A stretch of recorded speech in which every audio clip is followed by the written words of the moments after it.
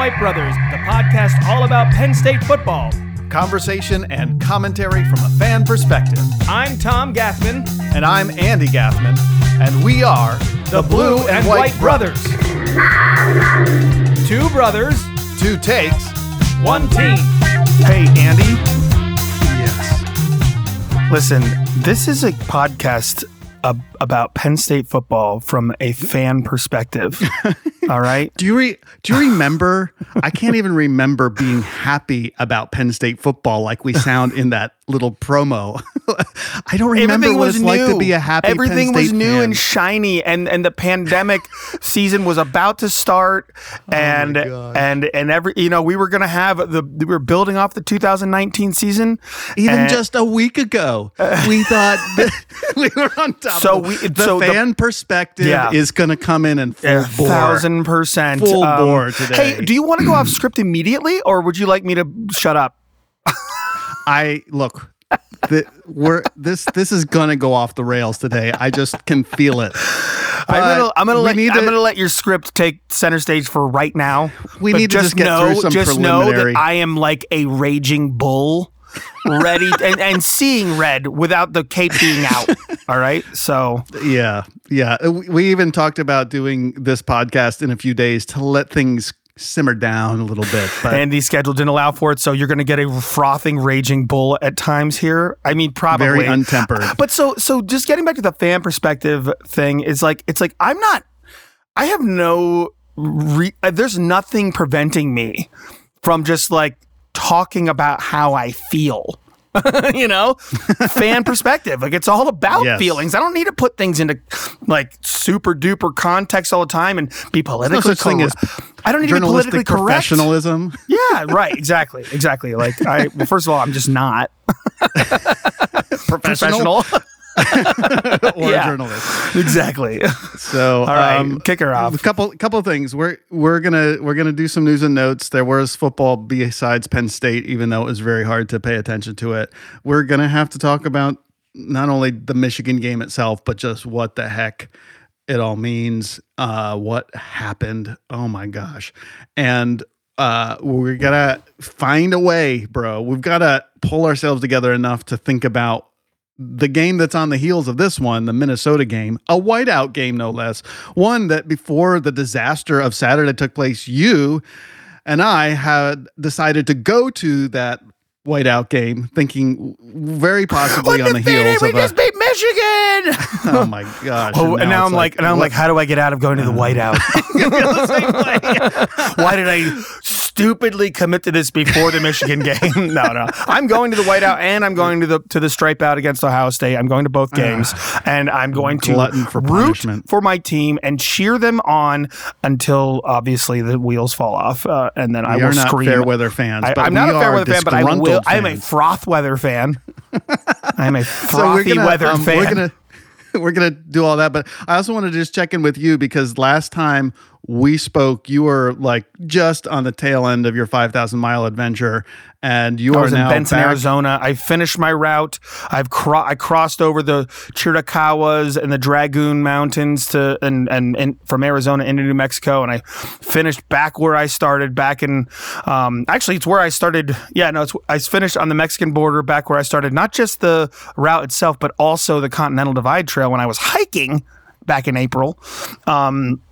So yeah, I've completed everything. I'm back home. I'm sitting here with my fancy microphone and my laptop screen, and I can actually look at you and the notes at the same time.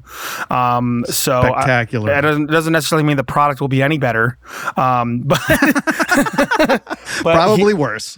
Potentially. I mean, certainly after the game. I mean, everything was... I should go back to riding my bike. Obviously, the reason that we lost is my fault. That's when you start thinking about what was different, that was a huge difference. But, as much... By the way, my roommate is a Michigan fan. He does not... It's weird, right? He's from Milton, Pennsylvania, across the river from Lewisburg, where we're from, but somehow grew up... problem? I don't know, man. I've got a bunch of local, like Central PA friends that are somehow Michigan fans, and I think it's just because they're like contrarians. They just wanted to be against Penn State for some reason. Because if you live in Central PA, like you can't avoid being around Penn State. So, however, even though we lost to Michigan, my my roommate was very gracious in their victory. He did not rub it in. He certainly apologized that I come home during my homecoming weekend that, Penn State flounders in the most miserable of fashions. But he's also a Phillies fan and an Eagles fan, and his teams won, and it was at least fun to watch the Phillies, win two great divisional games before making it to the I could NLCS. not care less. I know about the Phillies. But I was able to enjoy sports regardless this weekend, and it Well, helped pick me up off the floor. Is all I'm trying to say. For you, the Ravens suck. Oh my The Ravens gosh. are terrible. They have 3 wins and 3 losses, and all 3 of those losses were come from behind victories by the opposition. Because I think Lamar is just handed the game away in a couple of those instances. He did this. He was the reason this week, but the defense collapsed in the other one too. And then Notre Dame is also having a miserable season. They lost to 4-loss Stanford. Stanford had only won 1 game the whole rest of the season, and they came in to Notre Dame Stadium and beat them in a night game. And so there is no joy in Mudville this weekend here in the Gathman household. So they're saying there's mud in Joyville. There's mud in Joyville. That's exactly what we've got. All right. Well, we're going to get into all of that mud and the slop and the ranting and the raving and the frothing. But before then, we have some news and notes. We're going to talk about the college football scene. So let's do that and get into it right now. News and notes. So it was actually a big football weekend. Penn State, Michigan was only one of a number of ranked matchups, a number of 2 undefeated teams matching up. And so we actually have a number of big scores and top 25 upsets. And we're going to go back to that old format we've been trying, Tom's 10-second takes. And we haven't perfected the formula yet, but we're getting close. And I wanted to say on the outset, I got some constructive criticism this week about how to improve the format. Gotta love from an anonymous good old constructive criticism. I take it all very nameless. well. They have the same address as I do, but I'm not going to say who it is. All right. But was it male or female? She said, female. We're down to 2 people. This is not my daughter. Oh, and she doesn't listen to Penn State podcast. All right, so it's not Angelina. I'm gonna say it's your wife Eileen. She said, "You know what? I like the 10-second takes, but you don't have to reply to what Tom says. So Thank you, just Eileen. let him say his thing." Thank you for letting me have the stage I deserve. Okay. It's like, I hear you enough. Just let Tom do his, give the headline and then let him respond and move on. So that's what we're going to try today. I'm going to give you your take, your pithy one-liner about the headliner, right? And then we'll move on. That's your description of what my takes are. Pithy one-liners. That's what my hope is. Yeah. Good luck. That's the goal. So we're going to do that. And, you've got I think we just need to limit it to 1 tangent. Good luck. All right. So we've got the first one's going to get a tangent. We've got the Big Ten scoreboard. I've got about 10 scores for you. And here we go with our first 10-second take. Starting at the top, number 6, Tennessee stops the Tide 52-49 with a walk-off field goal. I watched the game. I'm going to go on a tangent.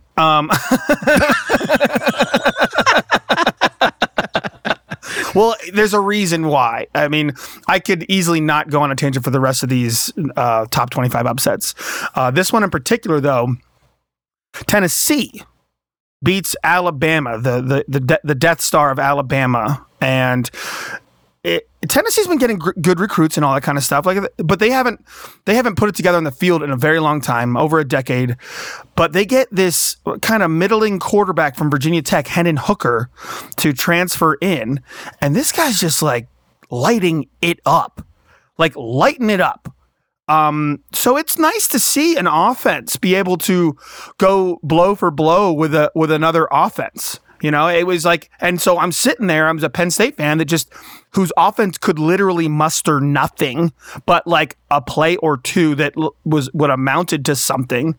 I was just It's like Tennessee climbed through the ranks this year to get to this point, and then they have their opportunity on the biggest stage of the weekend, maybe of the year potentially, and with Alabama of all teams, Nick Saban, and they rose to the occasion at every turn. Even when they made their own mistake, when they fumbled away a scoop and score by Alabama, they still rose to the occasion every time every play after that. I'm sensing there's like little comparison here that you're drawing up. It's just a fan perspective, Andy. All right. So I'm just saying, man, wouldn't that be nice if on the biggest stage your team rises to the occasion? It's just like, when was the last time when was the last time Franklin's team rose to the occasion? I mean, they went blow for blow with Alabama. And it was a great game. By the way, you got to mention this kid, Jalen Hyatt, wide receiver. He had 207 receiving yards and 5 touchdowns, 6 receptions, and 5 touchdowns. I mean, the guy was unstoppable. And so all I'm going to say is passing game. The last time Penn State's team rose to the occasion was the biggest win of Franklin's career, and the only one. Not the only one. Remotely comparable. Yeah, the only game. Yeah, against number 2 Ohio State in 2016. Yep. And it wasn't blow for blow like that. It was like I'm just going to say it at this point. At the time, I felt very slighted by the fact that people were calling it a fluky win. But in context now, Franklin hasn't produced wins that looked dominant against any other top level competition. So I have to kind of group that in now with a little bit of a fluky win for Franklin there. You're relying on a lot of luck to win at the highest levels. That's kind of where, it feels like at this point. So watching that great game. Tennessee, amazing performance there by that team. And I enjoyed it. It was enjoyable to watch Bama go down. Okay, tangent over. I'm done. All right, here we go. Back to your 10-second takes. All right, here's your next headline. Number 20, Utah upends number 7 USC 43-42. Very happy to see USC go down. Also very unhappy that they didn't pull Franklin away from Penn State. Next. Number 13, TCU rallies to defeat Oklahoma State in double overtime 43-40. Wow. I mean, I wasn't able to watch this game, but is it Max Duggan, I think, is the quarterback for TCU. That guy's legit. That's a big time win for that school. They're in the top 10 now. They are in the driver's seat in the Big 12. A one-loss Big 12 team. Who knows? Number 18, Syracuse pulls past. Number 18, Syracuse tames the Wolfpack to remain undefeated, 24-9. That Purdue Syracuse loss looking better by the day. It's really boosting Penn State's resume right now with Syracuse's continued victories. It's true. I'll take it. Take it. Yeah. By the way, Syracuse is the lowest ranked undefeated at this point. They're getting no love. No love. They're only 14. But anywho, here we go. Number 22, Kentucky pulls past number 16, Mississippi State, 27-17. Will Levis didn't play in their loss last week, and he came back. And I don't really know what Will Levis' numbers were, but they were respectable. Yeah, they beat a big, above average team in the SEC. Mississippi State had won some good games so far. Didn't they just beat A&M? Yeah, that's a big win for Kentucky, and Mississippi State's no slouch. All right, next headline. And by the way, holding Mississippi State to 17 is a big deal because that's a what's his face? What's the coach? Mike Leach. Mike Leach is not a 17-point kind of offensive coach, so that's a big deal. Back to your 10-second takes. This is the only non-ranked matchup that I'm going to have you comment on. Unranked Oklahoma clips the Jayhawks wings, beating Kansas 52-42. It's a bad year for Oklahoma when they need a victory over the Kansas Jayhawks in football.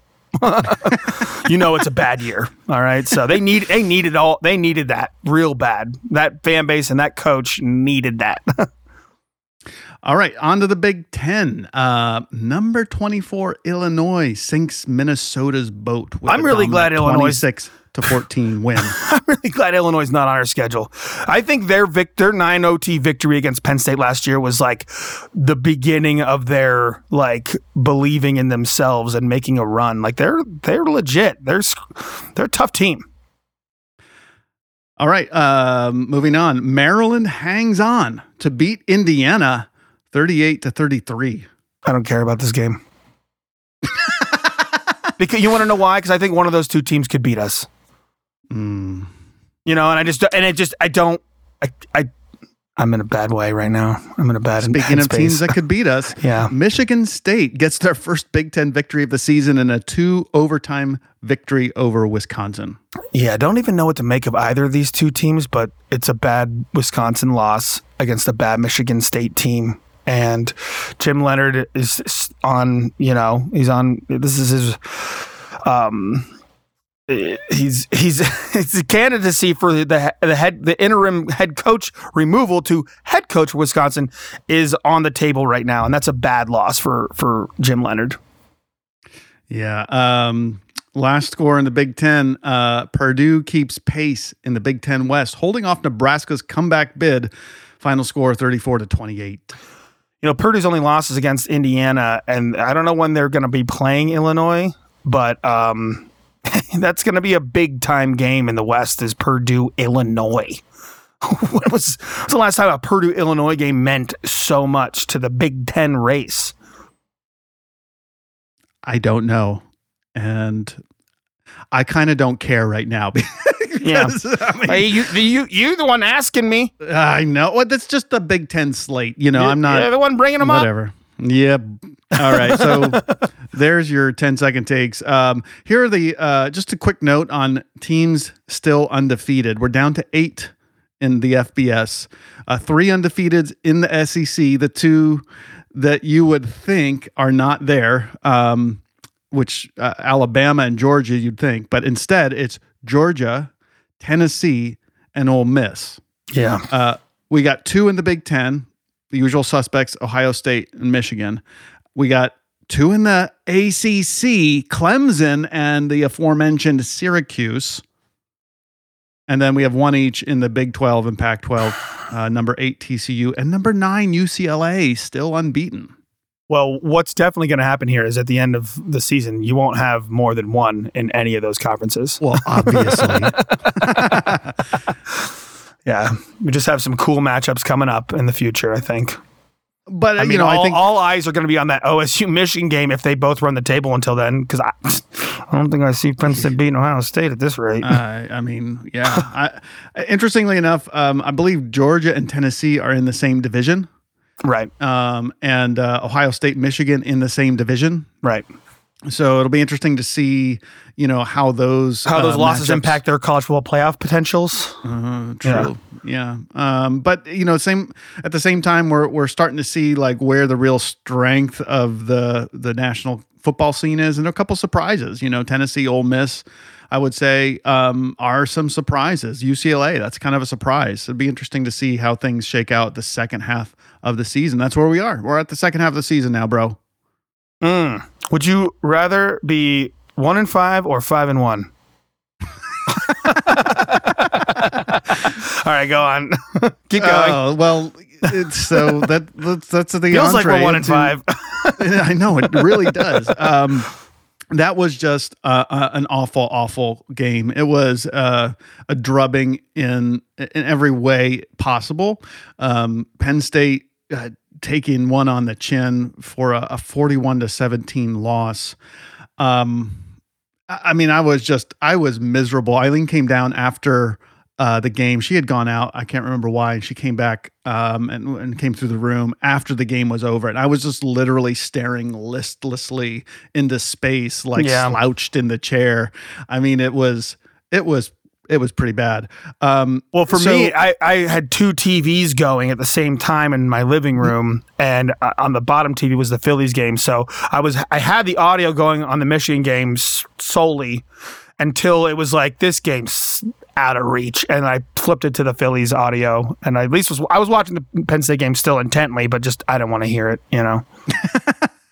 I mean, how do you encapsulate what happened? I mean, part of how I think through games, you know, after it happens is like, what's the headline for the podcast going to be? Like, what's that 2 or 3 word, you know, title? Or, you know, I write the headlines every week for the 10-second takes. What's the headline for this game that we would write? You know, how would you state that? What are we? I don't know if I have like a headline per se, but I do have a quote that I think sums it all up.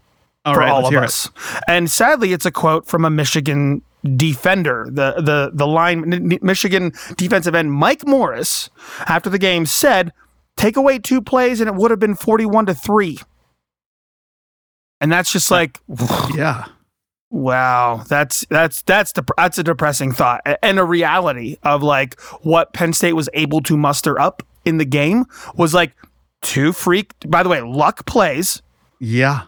You know, going back to that 2016 fluky luck win against Ohio, 2 luck plays kept us in the game until literally after our field goal on our first drive in the second half to start the second half. After that field goal, it was a 25-0 run by Michigan, and we didn't stand a darn chance. We were up what, 16-14 at that point? We were down 16-14 at the half. Okay, well then we were up 17-16 with that field goal. And so we were leading 17-16, miraculously with a lead to start after our first drive in the second half, and then Michigan shoves it down our throats for 25 straight points and no more Penn State points. I mean, that drive coming out of halftime was the only respectable drive of the day for and our only could offense. muster a field goal out of it, yeah. Only mustered a field goal out of it, you know. I mean, the only other offense we had all day was that Sean Clifford ball fake, which was just, you know, sort of like a lucky call that, you know, in their defense, Sean Clifford took the ball and we got 1 block and he went deep. You know, I mean, that happens sometimes, but there was nothing remotely close to a serviceable offense all day. It was really, really depressing. You know, we were manhandled. Yeah. Manhandled on both sides of the ball. The lines were manhandled. The lines. To me, the quote of the day was from PJ Mustipher. Oh gosh, what did he say? And he just said straight up, "Is like, we got embarrassed." Yeah, I mean, he in his post game, and it was like, you know, pretty raw reaction. We were embarrassed.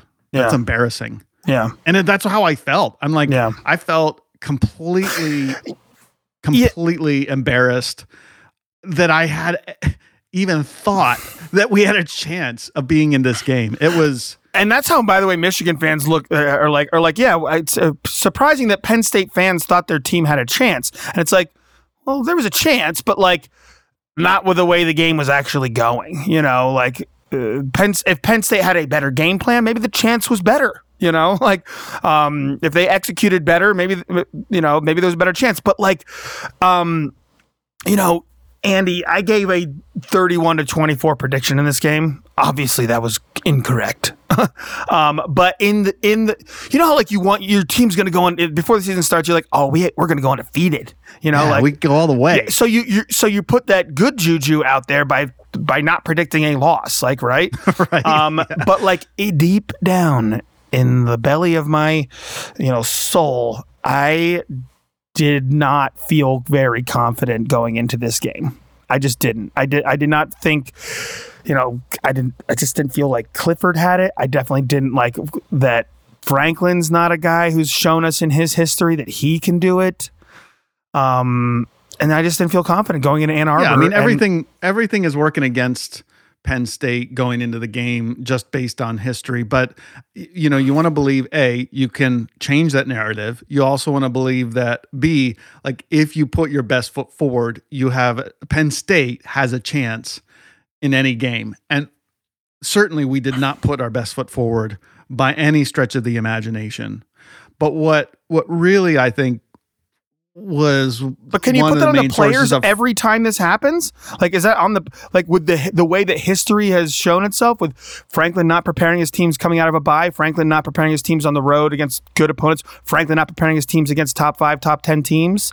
Like, is that on the players if they're not if they're not motivated properly, if they're not schematically put in the right situations, if they're not the game plan, the play calling, the just overall, like, on the sideline, Franklin really not doing much to change the vibe of the team and the tone of the game? Like, what? How much? There's so much. There's so much. The best foot forward starts from the coach, of course. And and so there's a lot of blame to go around. There's a lot of finger pointing to go around. There's a lot of we could analyze this, that, and the other. But I think for me, the thing that is so deeply discouraging is that here on the biggest of stages with the this. Again, just like last year, an opportunity to really show whether you belong in the conversation. Not only did we not show that we belonged in the conversation, like, we literally collapsed in the most egregiously, embarrassingly way possible. And, unlike against that Iowa team last year when Clifford there were some good things to take out of that game. There were some good things to take out of there, right? This year, it's like, we weren't hurt. There's no excuses. There's no one. Clifford went down. Singleton got hurt, or like our PJ Mustipher got hurt, which also PJ Mustipher did get hurt in the Iowa game last year. We just got beat, demolished, spanked, got obliterated, and it to me. I mean, look, let's just say, for the sake of argument, Penn State had a particularly bad day, and that's not impossible. That if we had a better day, we wouldn't look that bad. But the truth is, to have that bad a day and look that bad, it just shows you the gap between Penn State, coaching, talent, scheme, players, skill, whatever you want to call, it just shows how wide the gap really actually is. I don't know if I believe as far as the gap. I don't know. Let's put it this way. In 2017, we put that kind of spanking on Michigan, right? Like, is that how wide the gap was with Michigan that year? Because the year before, they took Ohio State toe to toe, and Ohio State was a college football playoff team. Like, how? Like, I don't think one game encapsulates the gap, right? Now, I mean, look, you add the gap. What was showed in this game. Okay. We got, like I said, line of scrimmage. I get it. Both sides of the ball. I get it. Manhandled. Like, coaching. I'm not making a case. Both sides of the ball. We got embarrassed. Sure. You add that to the history that, we've all seen going around. Like, hey, yes, agreed. When has Franklin ever beat a top 10 team? Without a fluke. Since 2016. Yeah. He's had he 10 even chances. He even lost the Rose Bowl. That year. Since 2016, he's had 11 chances? Yeah. 10 chances, including the Rose Bowl, since the end of 2016. Yeah. He's 0-10 against top 10 teams. Yeah. This is the same coach that says, we want to be elite. I mean, he is the one who set the goal for himself. He's not able to do it. He just wants it, like exactly. a kid that wants, I'm just saying, like, for me, what's most discouraging is that the gap was just so evident. I'm just realizing this right now. What's weird is that, like, Franklin wants that. Like, but he's delusional in that.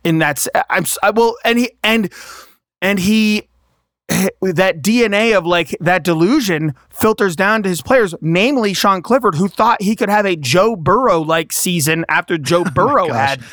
He thought he could have a Kenny Pickett-like season after Kenny Pickett had it. And, like, it's delusional.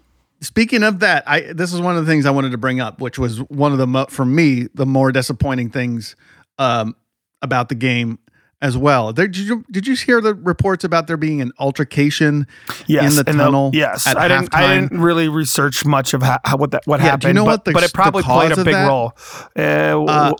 Penn State players were talking smack on social media all week. Right. Yeah. And the two teams get in the tunnel at halftime and Penn State start John at Michigan. They had no place to, because they were getting dominated. They had no place to. Exactly. It's like, it's all flash and no substance. And that's been a Franklin MO. Yeah. Right? Show me the money, man. And sadly, yes, all flash now, all hype and no, I don't even know the train metaphor here or analogy that I would like to go to, but all hype on the train and no chug on the train. I don't know. All hype and no chug. All hype, no chug. So and the other really disheartening thing that I learned after the game was over, I think yesterday I found this quote, but I'm not going to read the quote. I don't know if you have it here at all, but Franklin essentially threw his defensive line under the bus kind of directly. He didn't name a player, but he did name Aaron Donald. He said we don't have size. He's like, we don't have size. We don't have. Everybody thinks they're Aaron Donald. He's like, in reality, they're not Aaron Donald. And it's like, why are you saying that?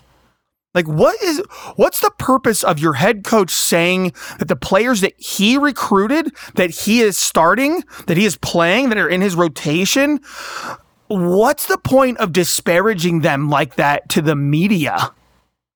Like, you think that's gonna it's a bad look. It's a very bad look. It's in the wake of a full team, a total team bed crapping in every phase and every facet. Coach, coordinator, players, offense, defense, tackling, catching, like throwing, no one had a good game. Not one player had a game that was like, at least I played well against me. At least I did my job. It's like, you can't really point to one player doing that, and you definitely can't point to the coaches doing it. Like, it was apparent that the coaches did not have this team prepared, and their game plan was not abysmal. I mean, Michigan knew what it was going to do, and it did it. And we knew what Michigan was going to do, and we did. The game plan did not reflect attempting to. We played right into Michigan's hand. And everything. I definitely want to talk about the game plan, but just to get back to your point of what Franklin said in his presser about the defensive line. Makes no sense. A couple things. Number one, it's pretty out of character for Franklin. Yes. Okay. I can't remember another time where he's done something like that. No, and this is not to give him a pass, but I think some of the explanation is the entire team was utterly disoriented.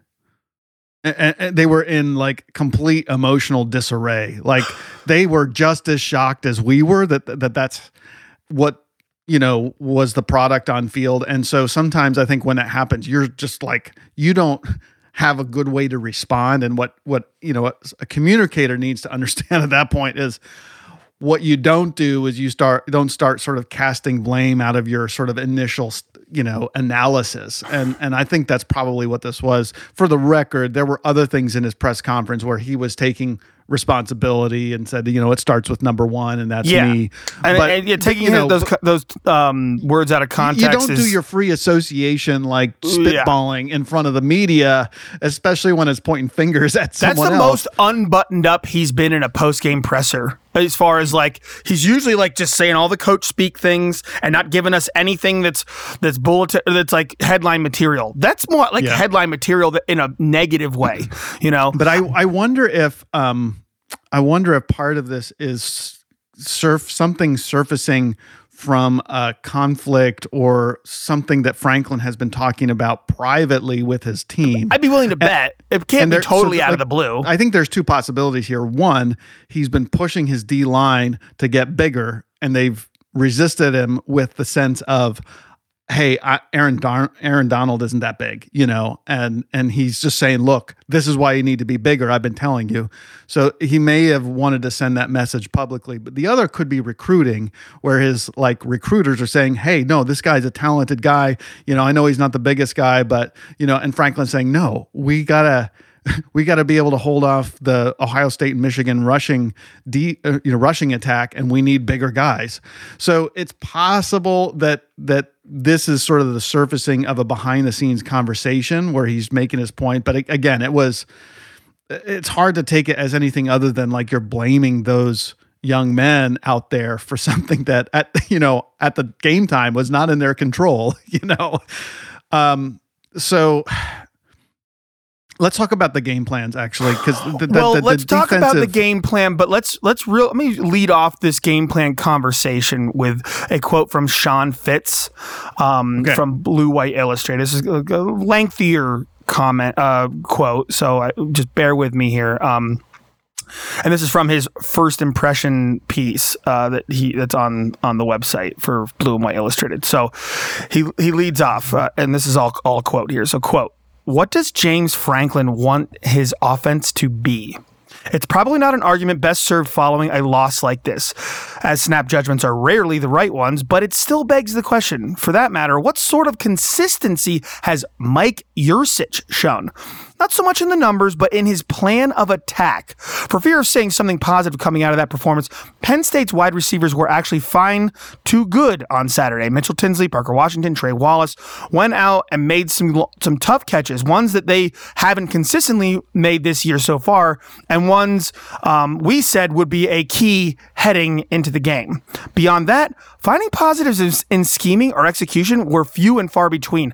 Losing Landon Tangwall to an injury in the pregame didn't help, but if we're honest, it also probably didn't change a whole lot. So we're here now in this, midway through the second year of Mike Yurcich, and first Sean Clifford's first, two-time signal caller, play caller. And what do we have with Mike Yurcich, really? What is the offense under Mike Yurcich? So as far as game plan goes, I put it on I know that Franklin puts his DNA on these things, but what do we have with Mike Yurcich? It's problematic, I think, at this point, a little bit. It's beyond problematic. Yeah. I was about to go into the defensive game planning because that's where we just were, but that's fine. Let's talk about the offense. I mean, when you want to ask the question, where does the primary blame lie on what happened in this game? It's very tempting to lay it at the feet of the defense because, my goodness, giving up 400 plus yards on the ground. You can do it. You can do it. I've come down that it's actually the offense's problem. Look, we had a great would you rather last week. Would you rather have an elite defense, right, and a good offense, fair, or an elite offense and a good defense? And the thing is, in the upper echelons of college football, you ought to be able to put up more than 40 points in the big games. Yeah. Look at Tennessee and Alabama. Exactly right. Alabama had a great defense rolling into that game. A great defense. And they had 52? 52 points. 52 points hung on them? If you have, having post, you got to be able to go up against a solid defense, even a great defense. Michigan obviously is a very good defense, and you got to out-scheme it. You got to be able to score points. Yeah, you got to be able to score points. We scored no more points this week than we did against Northwestern. I think there was also a point in time where we had more points. There was some weird statistic. It was we had more points than first downs or something like that. We had more. More touchdowns than first downs. That's it. More touchdowns than first downs, which was two touchdowns. 2 touchdowns, 1 first down. That's the stat. That's a stat of the century right there. Utterly inept. All right, and you take away Sean Clifford's long run between, which, by the way, his best read option of his whole career, of his life, basically. Yep. You take away that 66-yard run and you focus just on the 3 running backs. We had 41 yards rushing on the day. Yeah. Sean Clifford's completion percentage, the worst of his career. 36%. Worst of his career. I mean, it was just awful. Yeah. Whatever Michigan was bringing, there was no scheme, there was no game plan, they played it straight up. Play call. And we played it straight up on offense we too. We played it straight up. And and it didn't work in the first half, and it didn't work in the second half, and you made no adjustment to try and figure out how to adjust on what they were doing. I mean, you couldn't find holes in the defense. And by the way, it all runs through the quarterback. and Clifford just obviously was not up to the task.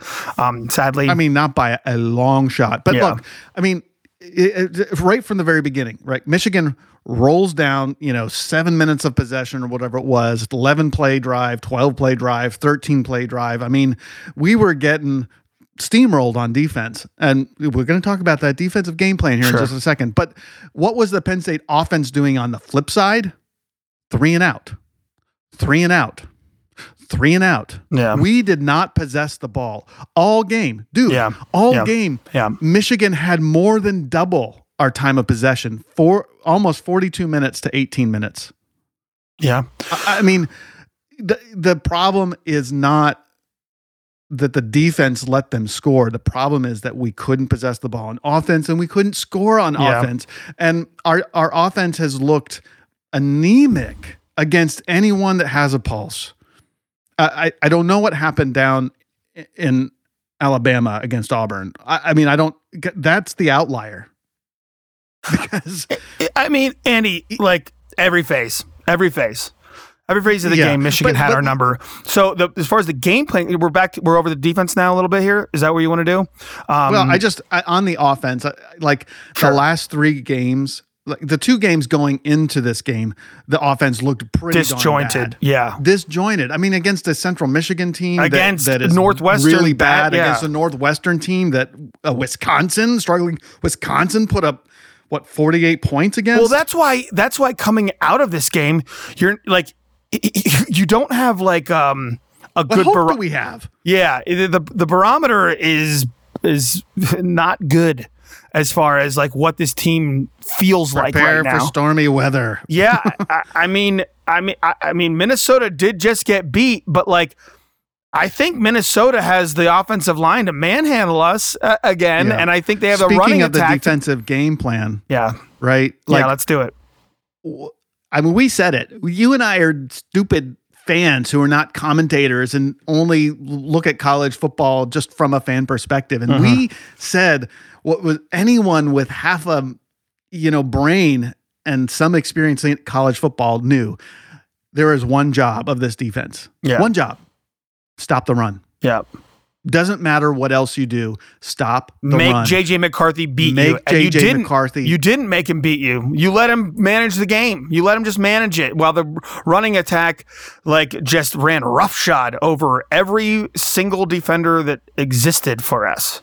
I mean, the Fox commentators are saying exasperated on our behalf. Like, why don't you have 8-9 men in the box stopping that thing up? You're playing a normal 7-man front. I really think as far as Manny, this is Manny's worst game. So, but I don't know if that's Manny's fault ultimately.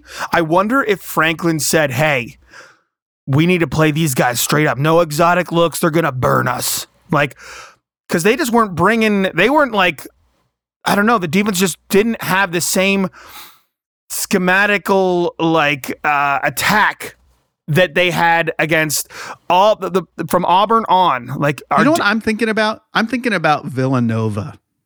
Villanova against Penn State last year, an FCS team, and they came in to Beaver Stadium and they said, "We're going to do one thing. We're going to stop the run. Yeah." We're going to clog up the middle of that thing and make Sean Clifford. And you know what? And we didn't even try. We didn't even try. Yeah. We didn't even try. So for what it's worth, though, I'm just going to say here, our buddy Jair Brown, said in a quote to him, he said, a quote by him, excuse me, he said that it was all about execution. He basically said, we just here you go. When he was asked about what the particular issue was, he was asked what one issue is to blame, and he said, quote, definitely execution. We are a physical team. We can compete with the best of them when it comes to that area, but we definitely got some execution to clean up. That's what it was. Guys being out of their gaps and stuff that we worked on that we didn't come out here and do what we worked on all week. That's a problem. Execution. It falls in that category. Stuff we practice, coming out, executing, that's completing the job, and we didn't complete the job today. That's what our best defender, basically said about the game. And to his point, by the way, probably right. Props to him for not throwing Manny Diaz under the bus and saying, Coach, we didn't get the game plan to help us win today. And yeah, there were execution problems, weren't there? But it Poor still tackling, that doesn't change what the scheme was actually attempting to do. Like you didn't execute what your base defense. Like, okay, great, but like that your base defense wasn't going to get it done. Like against obviously that attack, not. Right? But like again, it just didn't seem like whatever we had put together. It was not 100% laser focused on stopping the run. Like you had to do that in order to give yourself a chance to stop. I mean, look, Michigan's coming into this game, with 6-7 yards rushing average per carry. Like you've got to turn that, average upside down. You've got to hold them to 2-3 yards per carry. And we just how many runs did we hold them to less than 5 yards? Any? I mean, a handful, maybe, right? Maybe. Like that's exactly what Michigan wants to do. They want to just, bowl you over, hang on to the ball, tire you out. We played right into their hands, which, by the way, this goes back to the offense then. After those nice long drives that they, steamrolled us rather than giving them our defense a break, we went ahead and ran 3 crappy plays and then turned it right back and let them do it all over again. Well, so what's interesting, it was like the opposite of complimentary football. Yeah, no, you're right. And Franklin always harps on complimentary football. But so what's also interesting, you mentioned Villanova deciding, hey, they're going to stop Penn State's rushing attack and we're going to clog the middle and give us nothing and make Sean Clifford beat us. Like that. That's the key to success against a non-elite quarterback, right? And right, I'm not saying JJ McCarthy's not, but like it was going to be the key to success of that game. Challenge a quarterback that's not like CJ Stroud or Bryce Young to beat you, right? So like challenge them. So Penn State's offensive rushing attack in our non-conference slate is like we are averaging like 7 yards a carry or something like that. Right. And against Big Ten opponents so far, we're averaging 3.8 yards per carry as a Penn State offensive rushing attack in total. I mean, something that what the that's Mike Yurcich's offense essentially. He's not figured out how to get this particular offense, even with these good running backs, this year's, even with these more skilled running backs, he has not figured out how to get yardage and production. Like, you can't go through the Big Ten, scoring 17, 20, 23 points a game and expect to win against the top competition. And the bigger picture is that's like Franklin in a nutshell is like his statistics can look really darn good as a team against the lesser or average competition. And then when it's big boy time, it literally implodes. It craters. Totally. To a wilting daisy. That's just what it's been. 0-10 versus top 10 opponents. But somehow getting great recruiting classes and like still, by the way, I think because we are a Penn State brand, Penn State gets the benefit of the doubt when it comes to these like going 5-0, going 8-0, and like getting ranked in the top 10. I think Franklin is the recipient of the brand that Joe Paterno built, and they overvalue that Nittany Lion in the polls, and then the blue chipmunk. So like we are a paper tiger to the big boys. We're a paper lion for sure. Yeah. Certainly over the last 3 or 4 years. I mean, Franklin himself, 2016, 2017, like, we went to big time bowl games. We had good end of season records. Like, yes, we lost a couple of big games, but even in those years, those games were close, so like there's a sense of that's like, fine. That's fine to like, but the last 5 years, the pattern is there. The pattern is set in stone. It is set in stone. It really is. Especially, by the way, like okay. So I don't know how long I don't know how long you wanted to talk about the Michigan game. Like I don't know, but if you want to, you want to talk about it? Well, no, I'm talking about trying to transition if you would like to. Unless you want to keep frothing. Where are we transitioning to Minnesota. Oh, we're not there yet, man. Okay. Well, we got a mailbag to do. Okay. All right. Well, so then I'll save it, even though I'm right there on the tip of it. Well, yeah. I'm just going to say it. I'm just going to say it. I'm going to say it. Coming down the pike. Well, because so we'll get to the mailbag, but like Franklin had an opportunity against Michigan to shake a monkey off his back and wilted like the daisy. All right, and this coming week he's got another opportunity. He does, and it's really just gonna be. I mean, it's like what is it like? Insanity. You know how I feel right now? I feel like the old adage, fool me once, shame on you. Fool me twice, shame on me. Yeah. And I feel like and the definition of insanity along with it. Yes, right. Yeah. It's like we are going to expecting a different result. How optimistic can we continue to be with the patterns that are set? Like if he cements these patterns moving forward, like what are we supposed to do for the next 4 years of James Franklin, 4+ years of James Franklin? Because you can't even fire the guy. Wow. He's unfireable. Here's how Ben Jones put it in statecollege.com. The theory has always been the same. Keep knocking on the door and you'll eventually be let in. There's something to be said for that. At the same time, the more you fail to open the door, the more people despise the knocking in the first place. I mean, it's a great quote. That's a great line. That's a great thought. Like to despise knocking in the first place. It's like quit annoying us with your incessant knocking. He just doesn't rise to the occasion. His teams don't. He doesn't. And I'm just going to say it. I hate seeing him on the sideline the way he is, totally dejected, not even interacting with his team, with his arms crossed, not even talking on his headset barely. Like, what is Franklin doing as a head coach? On game day, what is he doing? All right, we're getting. Let's. The raging bull is coming. let's take a slight pause in our froth fest. I don't think I can.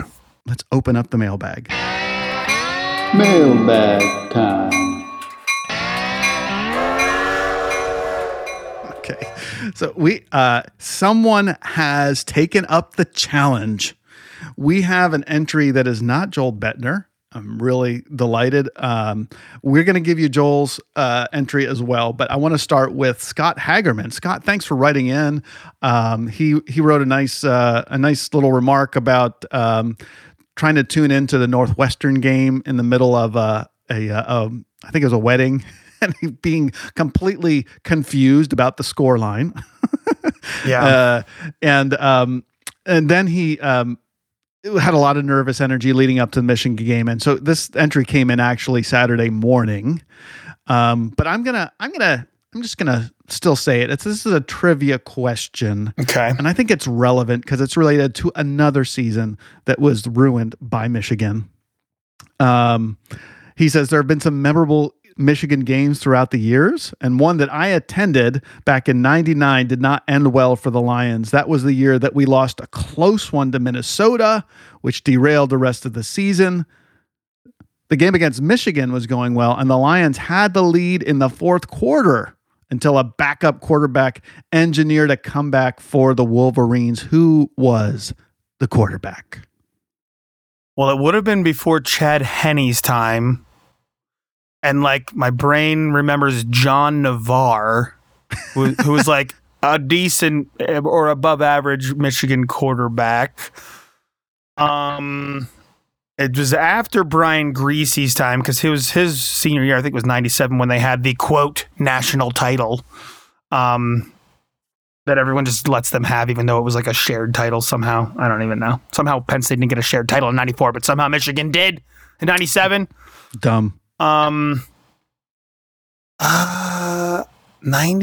I mean, like, I don't remember the game. I don't remember Here's this game. What I think. Hold on. I'll tell you what I think. Hold on. Hold on. You're going to be able to talk. You asked me. You asked me, and I'm not done. Go ahead. Shut your mouth. All right? You're buying time here. You're stalling. So So this was your senior year in college, excuse me, and I was at the Minnesota game the week before. I was at that game as well in the student section. You were in the student section. I was with our grandfather, Gathman, in the stands. And Worst game of my life. We dejectedly watched Minnesota throw that bomb into field goal range and kick a last-second field goal. It was horrible. Unbelievable. LeVar Arrington should be still ashamed of himself. Were we number one at that time? We were at one point. I think we were number 2 in this game. We dropped out of the number 1 rankings kind of at some point in the season. Our offense, it was a 2-quarterback system that was strange, by the way. So this was the LeVar Arrington defense era. Yes, it was his junior year with Courtney Brown and Brandon Short and Mac Morrison and a bunch of other really good defenders, by the way. But the point is, after that, my brain kind of like goes dark. After that Minnesota game. So I don't remember what happened in the Michigan game because you just like immediately want to forget the next loss too. So what sucks about this is similar to this upcoming game against Minnesota. Exactly. What sucks about like this question is that like, you know, that this is a long history of Penn State falling short now since 1994. Like Joe Pa, who, you know, and Franklin of teams falling short, sadly. But to answer the question, I can't remember. So I don't know. So I had a hunch and then I decided I had to look it up because he doesn't give us the answer in the email. So my guess was that it was Tom Brady, just because like who else, what other Michigan quarterback would you be asking in a trivia question for? And went back, and it was indeed Tom Brady. We got by the GOAT. Damn GOAT. I mean, he wasn't even a great college quarterback. He was fine. He played well. He wasn't like Kerry Collins lights out, you know. And then he elevated himself after Drew Bledsoe got hurt. But yeah, sucks. This is a sucky question because it reminds me of how, dejected losing those 3 games were. And it's just like we were then in the Alamo Bowl against Texas A&M, and like Texas A&M was like a whatever team. You know, and winning that game didn't even feel great. We won 20-0. The defense like obliterated them. Jerry Sandusky's last game, by the way. And oh my gosh. But like even that win didn't feel good. It just didn't. It's a bad taste in the mouth after a 3-loss ending, and like, man. Now, so basically, are we facing ourselves an 0-3 stretch? Is the question, right? Whatever else happens, just leave a bad taste in our mouth. By the way, I found an old write up of this game just to look for that answer. A couple of interesting themes.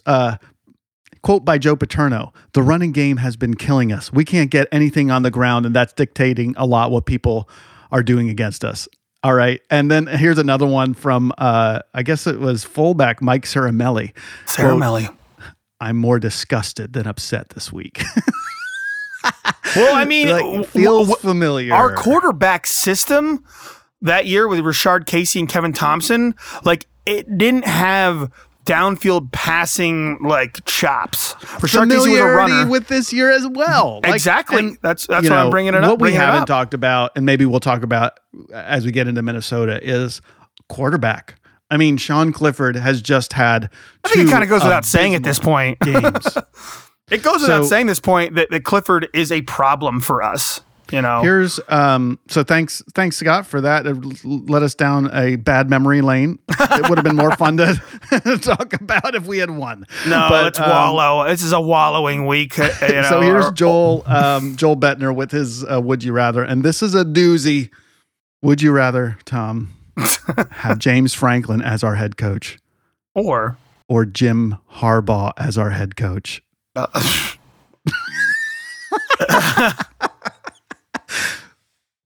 After I'm thinking 7 years of bashing Jim Harbaugh and hating on him, I'm thinking. So, well, let's put it this way. Harbaugh has won multiple big games at this point in his career.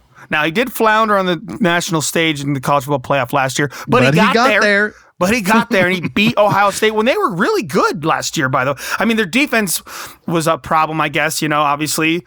But, like, I mean, they still had a great offense last year, and they beat them. So, and he's doing it with like not the most incredible recruiting classes, but he's found a couple of good quarterbacks these last 2 years that are actually up to the task.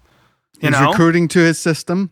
And does Penn State have a system that actually is viable in the big games? Like the Joe Moorhead offense even with Joe Moorhead has let Penn State down in the biggest games.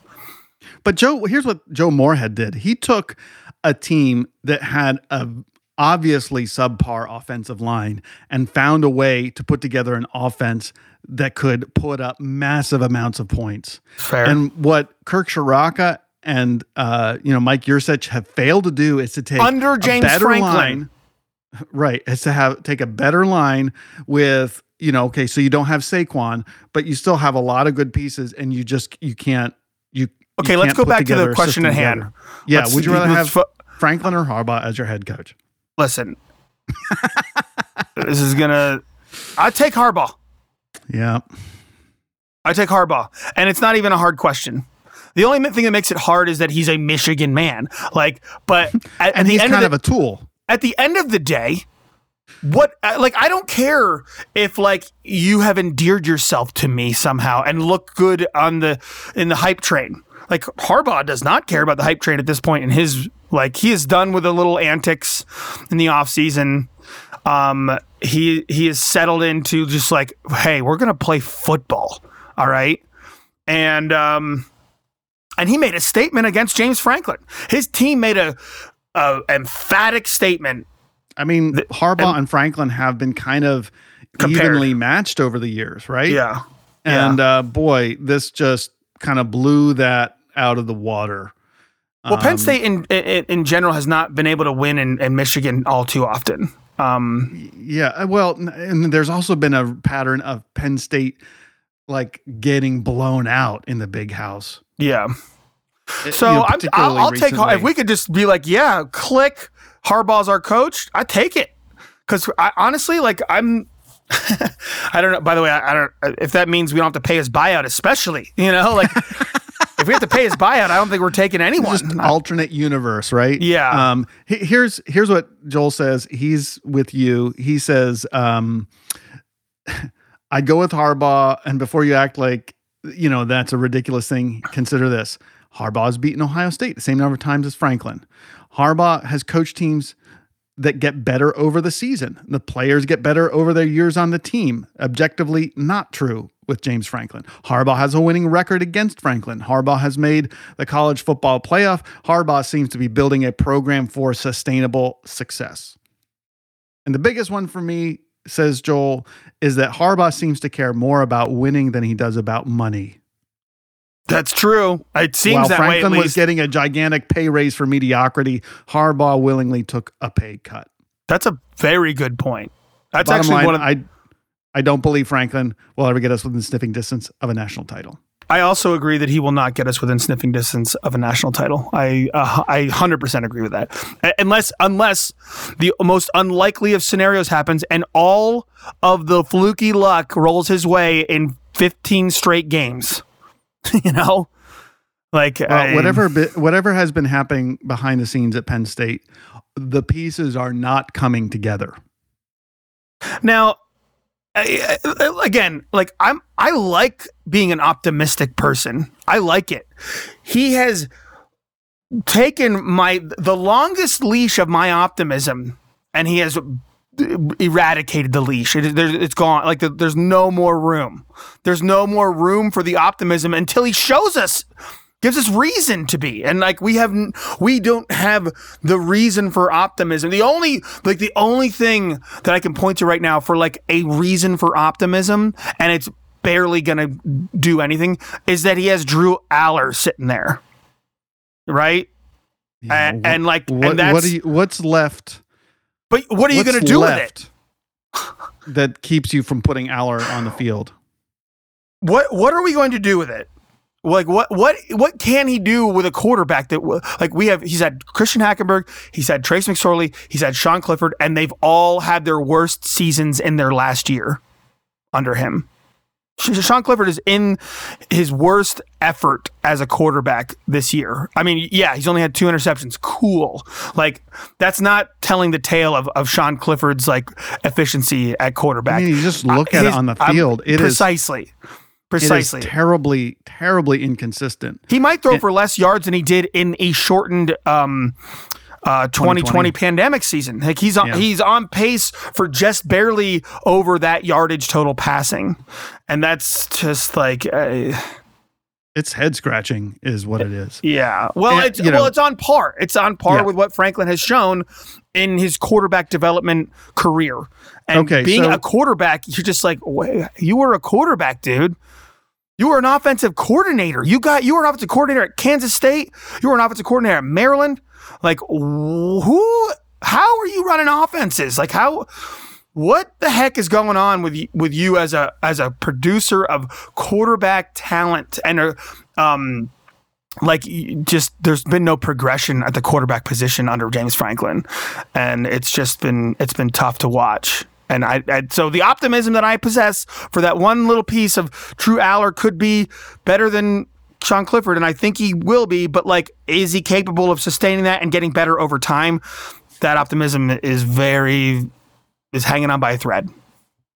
Well, Clifford apparently was injured in the Michigan game. And that's the reason that we saw Aller at the end of the game. By the way, Aller didn't really make a difference in the game at that point. No, it was the wrong. It was the wrong time to go to him as far as like expecting anything to happen. You just had Clifford was hurt. Clifford was hurt. The position that they were in, our offense was in at the time, was that we needed points. We were throwing one-dimensional situation. Michigan had their ears pinned back with a very small 4-man front and a lot of guys in coverage, and our offense couldn't even hold up against. Here's a question I have. Their 4-man front. So Aller just wasn't in a good situation. Here's a question I have. Even so, he was 50% completion percentage compared to the 36. My assumption is they didn't get him ready to play in that game. That's my assumption. My assumption is they didn't give him like all the number one reps or even work with the number one team a ton. Like even play calling, you're not giving him a chance for success with what was called for him. So I don't know. So here's my question. What's your question? Going back to after our Northwestern game before our bye week, I was pining for going into the bye week, getting Drew Aller ready to be your starting quarterback at Michigan. Yeah. In hindsight now, what do you think they should have done? Do you think that and I'm not talking about what they would have done. I'm saying what they should have done. Like, what if you were pulling the strings, would you have made the decision to go away from a obviously floundering Sean Clifford to your stud 5-star number one high school quarterback recruit, true freshman? Like, obviously the run game wasn't there, so you needed to stretch. So you needed to stretch the field in order to have a run game. In order to have a run game in that game against Michigan, you had to stretch the defense, and they could not do it at all. I think you do. Here, in retrospect, you should have started Drew Aller, and I think you put your foot forward with a short passing offense that you mix in some long passes, loosen up the middle so you can get the run game going. I think mostly our wide receivers, including our tight ends, which by the way had one target all day. I think our wide receivers are better in short passing than they are in long passing. We just don't have the speed to get open long, except for maybe Harrison Wallison or Amari Evans. Yeah, that 48, who was it? Trey Wallace had that 48-yard or 46-yard reception, which was Clifford a great throw and catch. Put it right in the breadbasket. But it was the only throw and catch that was worth a damn. I think Drew Aller gives you better opportunity. I don't know what you're seeing in practice. I don't know what's going on, but I think like his quickness, his accuracy, and his decision-making are much, much, much better. And that's what I would have done. I would have said, use some short passing, mix in the longer passes to loosen up the defense, and then you get the run game going. I think they overvalue Clifford's ability to like do anything pre-snap. I think and that everything post snap is where he crumbles. So like 100%. So, I mean, the actual 100%. game itself, the actual execution of playing the game of football, once the ball is snapped, Clifford is a D-. And maybe he's an A+ in the pre-snap stuff, and that's why you have him in there, because he can, quote, run your plays and your scheme. But if he can't produce anything once the ball is snapped, what are you doing? He's a coin flip on reading the defense. On his best day, he's a coin flip. He's a coin flip on making decisions. He's a coin flip on execution of throwing mechanics. Yeah. So it would seem to me that simplifying an offense for your young guy and letting the better quarterback in your young guy talent, let him get that's what going they did and give with your JJ offense the spark. McCarthy. Yeah, exactly. That's what Michigan's done with JJ McCarthy, right? It's a vanilla offense for your young quarterback who has much, much greater talent. Look, I mean, I don't know what his percentage against Penn State was, but he came into it almost 80% of his completion. And he's one of the best in the country, if not the best. He was top in the country going into the game. Yeah. So again, I think it's just another interesting point of comparison where you're putting out a guy who you know is not going to get you there rather than going with the next guy who you've already got on your squad and getting him ready now. And Michigan, for this year anyway, they've done a tremendous job of utilizing their talented quarterback. They know what they are. They have identity, and everyone else knows what they're going to do, but they know what they're going to do and they execute it.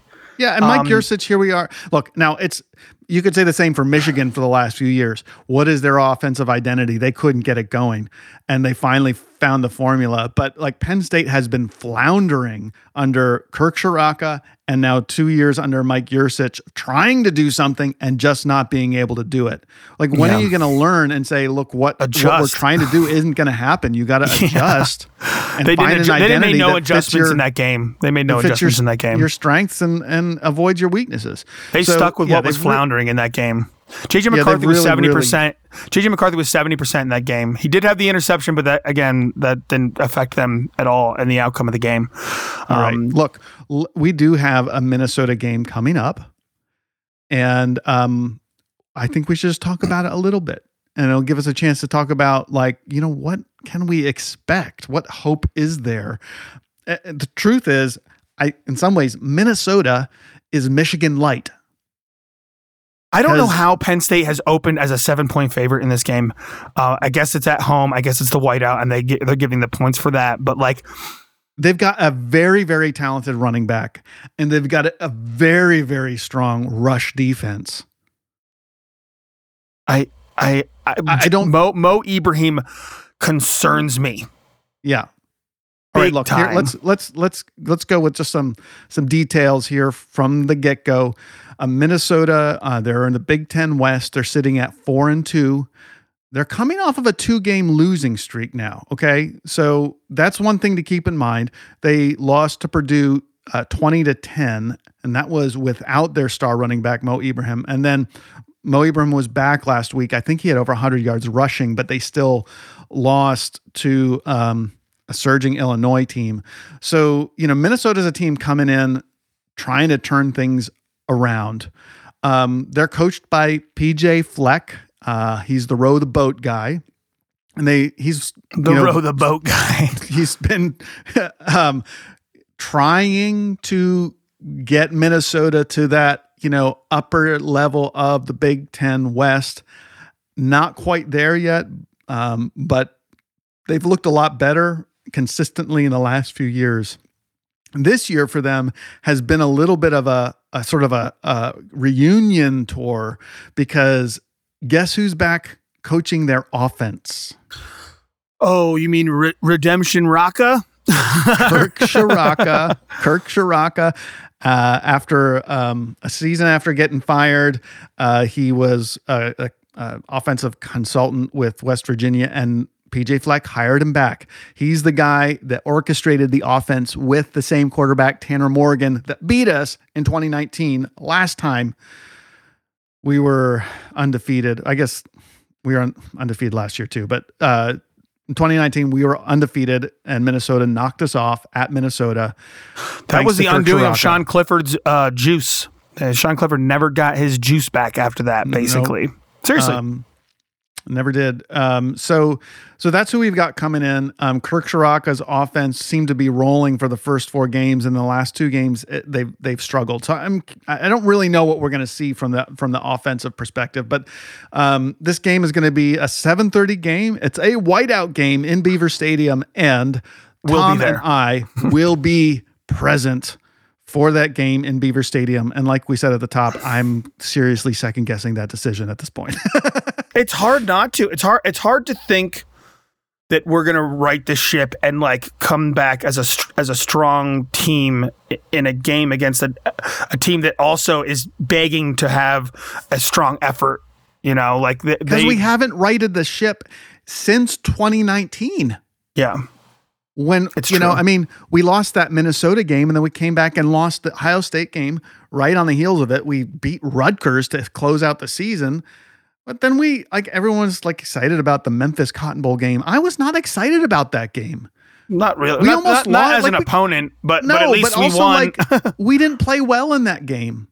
In the Minnesota game? Or sorry, in the Memphis game? In the Memphis game. The defense didn't play well. Memphis I don't know. Hung with us. Yeah, Memphis did hang with us. Saying, it wasn't. Hold on, you're kind of remembering that game a little differently. I'm not. Our running attack was very, very dominant in that game. It was very dominant. Our defense finally did make strong at the end. They made the plays that sealed the deal on defense too. Micah Parsons had an all-world game, but Sean Clifford had an abysmal game. He sure did, and no one talked about it. Everybody was just like, "Oh, he had a great first season," and you know he wasn't relied upon in the Memphis Cotton Bowl game to win it because we had a good run game going. But then we had the COVID year. Set aside the COVID year. Well, no, don't set aside the COVID year because we're done setting aside the COVID year. We're done setting aside. We got smacked in the face by Indiana, and then we went on a 5-game skid. We couldn't get our feet under us, and then last year 5-0 got punched in the mouth by Iowa. Got our lunch handed to us in the trenches by Illinois, and we finished 7-5. I think Franklin's I think the way Franklin is as a person with his personality and his character and just how he operates as a human being, I think is once he gets he said in the post game, I'm surprised we didn't I forget the exact words he said, but I'm surprised we didn't compete is basically what he was saying. I'm surprised by the outcome today. He was surprised we lost the way we did. Because I don't think he has a good feel for what his team is and getting it up and prepared. And then once he loses, I think he himself must exude some sort of like a wounded baby deer. That's just ready to be pounced on, hey, this thing's up for grabs. Come and pick at our carcass. He just can't get his team to right this ship in quick enough reaction, to be able to hey, turn it around. His losses come in bunches by and large. If past is prologue, we know this script. We've seen it before. So I'm concerned about this Minnesota game. I'm concerned. The question you got to ask is, what is going to happen leading up to this game that is going to change that narrative? That's going to what's the week look like? Stop that pattern. His process has never stopped the pattern. What are the coaches going to do in the game plan? What are the players going to do? Who's going to take charge of this thing and say, I'm not going to let this thing end like that? Thinking back to another Minnesota game, the 2016 Minnesota game, where our backs were against the wall. Franklin was getting ready to get fired, basically. Yeah. Gosh, I almost wish we never won that Minnesota game. Trace McSorley and Saquon Barkley overtime drew a line in the sand and said, we are who not are going to let leaders? this game go down. Sean Clifford can't be the leader at this point because he's incapable. Who is going to make it happen? You know, who's going to say, no, this stops with me? Yeah, You know, it almost is where- it almost is like the players need to figure out a way to win despite the coaches. Forget the coaches. It's about Yeah. you on the field. Yeah, like, hey, Find a way to get it done. Where's the players only meeting to nip this in the Totally. bud? You know, like if you're a senior right now, like how like the last 4 years of your seasons have gone down the drain at some point, at least as far as what you were in position to be able to accomplish. Every year besides the COVID year, the last 4 years, 3 of those last 4 years, you were in position to elevate the program. You were in position to, and regardless if you were overhyped or over, ranked or whatever the heck it was, you still had the opportunity to, and it all came crashing down. And as a senior leader, like who is capable of rallying the troops and getting everybody on the same page and fighting and scrapping and clawing and not just like receding into the shadows and letting Minnesota make an example of another Franklin team back to back games. If the coaches are going to do anything, they've got to do something to pierce the malaise that's descended on this team every time they've had a loss. Yeah. And I do think one of the ways you do that is you show that there's consequences for poor performance. By benching Sean Clifford? Honestly, that's going to send a message. Well, the team needs a jolt somehow, and I do believe that you can't go back to Sean Clifford. I just don't think you can unless, and he might be injured still. I don't know. I mean, it may be not even in the coach's hands. I have no idea what his injury is. It didn't look like anything seriously. Yeah, he took that shot on the sideline, but then he scrambled, took a shot on the sideline. He got up and he went played the next play. Yeah, and so I mean, maybe it was like there was a head. Who knows? Concussion. I think it's a shoulder. It was a shoulder thing. But regardless, give the kid a shot against a winnable game against a winnable opponent. It was winnable. I mean, the game was somewhat in reach. I'm talking about Minnesota. You're talking about Minnesota. I'm talking about bringing him in and giving him a shot with the number ones all week. Give him a game plan that works around him. If they're capable of doing that. I think the game plan should be figure out how to stretch the field a little bit. He's the guy with the arm for it. Because Clifford put in Amari Evans. Clifford can't anticipate his receivers breaking, and he never throws his receivers open. He just has to. They have to be wide open, and he then throws the ball. And then they camp under it for a minute, right, waiting for the ball to catch up to where they are. So, and I think that a young guy who doesn't have the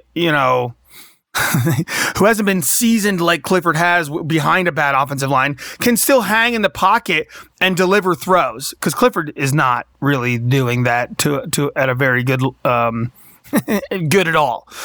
So can you get a spark behind this guy? That's what you got to find out at this point, because Clifford doesn't provide that spark for you at this juncture. I'm sorry. He just on the doesn't. Offensive side, Penn State's going to have some real struggles. Okay. They're a very strong, well-coached defense. They held Michigan State to 7 points. They held Purdue to 20 points. Purdue's high-flying offense, they held to 20 points. They ranked 20th in rush defense in the country. By the way, Penn State went into that Michigan game 5th in rush defense. Right. Do you know what we are now? Oh gosh, I don't. 56th. Oh, that's bad. We're now 56th. We dropped after 51 spots in our rush defense because of Michigan.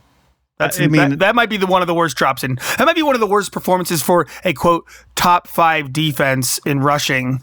Unbelievable. That has ever existed. So they're 20th in rush defense. They're also number 5 in pass yards allowed.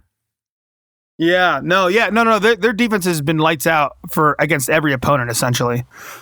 So whoever, and I don't think we're the ones to expose them. Yeah, whoever's at the helm is going to have a rough day. I think, but it's at home. It's at we home. have the White Adder back. Like, this is the correct game to put Drew Aller in a position to what win. do you got to lose at this point? And by the way, you have a lot to lose with Sean Clifford.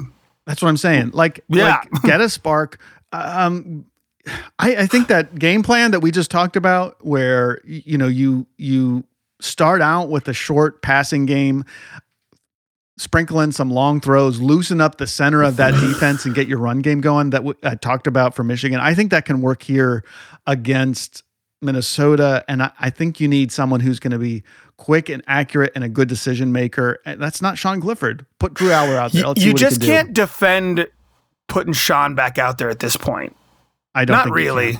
Not after those two games. I mean, I wouldn't be surprised if Franklin's like, no, he's our leader. We're going to him. Like, that won't surprise me at all. It's kind of expected at this point. It is actually expected. But it feels indefensible. I think it is indefensible. I think it is at this juncture in year 6. We've seen it through the half the season already. Like, what? I mean, if I'm what's Mike he shown Yurcich, us? by the way, this is my recruit. My game, right. My career is on the line. Like, I'm saying, like, look, I know I'm done at the end of the season if I don't get it going. Let me see what I can do with my guy. You're only gonna, if he is as good as we think he is, you're only gonna get him for 2 more seasons, unless there's another COVID year and he sits out before going pro. Micah Parsons. We had one full season year with Micah Parsons as a starter, and he was our 5-star that has gone on to the NFL to be elite. And if you don't give these guys their opportunities, they're gone before you ever squeeze as much out of them as you wanted to. So you gotta give it to him. You just gotta put him out there. Give him the rock. You literally already know what Clifford is. There's no other level. There isn't.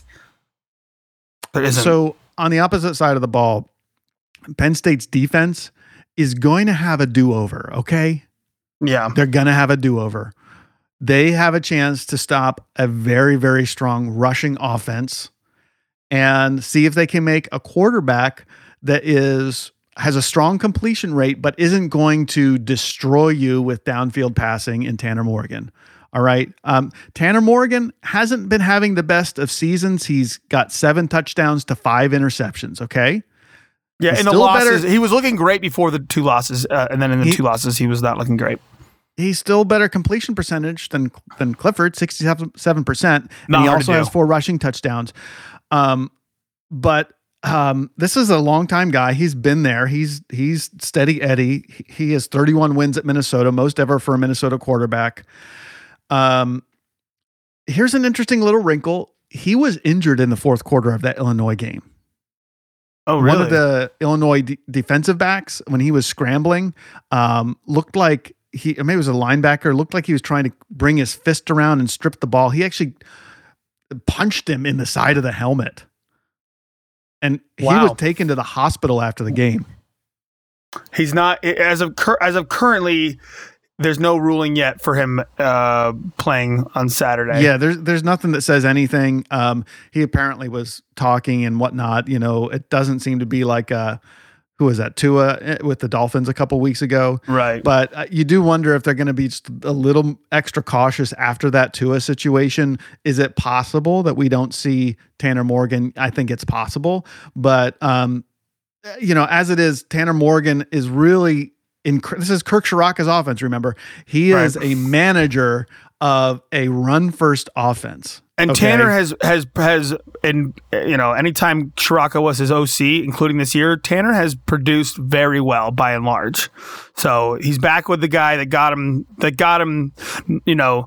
notoriety for being a Big Ten quarterback, essentially under PJ Fleck and under Kirk Ciarrocca. He's people know him. And by the way, I think he's a 6-year senior as well. Yeah. So Tanner Morgan, if he's being asked to win the game for you, that will be a real success for Penn State, because the heart of the Minnesota offense is their run game. All right. It's captained by a guy named Mo Ibrahim. He has nearly 700 yards on the season so far, 6.7 yards per carry, 9 touchdowns. And they have a pretty decent backup too, a guy named Trey Potts from none other than Williamsport, Pennsylvania. Right. Former Williamsport millionaire. He has 304 yards rushing on the season for 4.9 yards per carry and another 3 touchdowns on the ground. So even though their overall offensive production is pretty balanced, rushing to passing within 100 yards of each other, they've run 100 more rushing plays than passing plays this season. Wow. Yeah, they're run first for sure. So what you're telling me, Andy, is that a game plan should be put in place on defense where we stop the run and make the quarterback try and beat you? I think that's what you want to see. And like I said, it's Penn State's going to get a do-over this week with the Minnesota offense to try to do what they couldn't do against Michigan. And I'm worried because it was obvious what we should have done last week. And not only did we not do it, we didn't do it in the worst way possible.